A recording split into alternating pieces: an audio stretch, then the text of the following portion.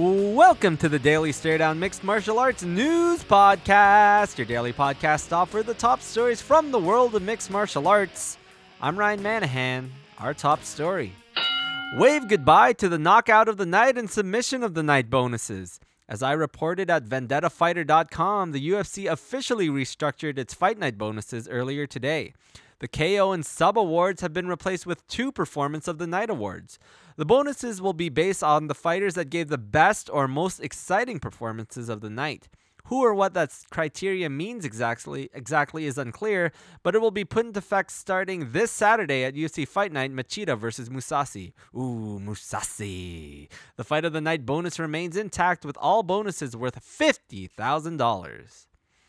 Speaking of fight bonuses, Dana White personally wrote Lyoto Machida a fight bonus for his win over Tito Ortiz at UFC 84. The UFC president did an interview with Big Boy TV saying, "I literally bonused him himself, and it was the only time he did such a thing in 13 years. The long-standing feud goes back for years, with White at one time working as Ortiz's manager. A Tough Nations Canada vs. Australia cast member will not be getting a UFC contract once the show is over. Tyler Manawarawa posted an offensive picture on his Instagram account prior to the show's taping that caused the UFC to cut ties with the Australian fighter. He won his first round bout on last week's episode of the reality show, and it is unclear how far he goes into the tournament. And here are your fight notes.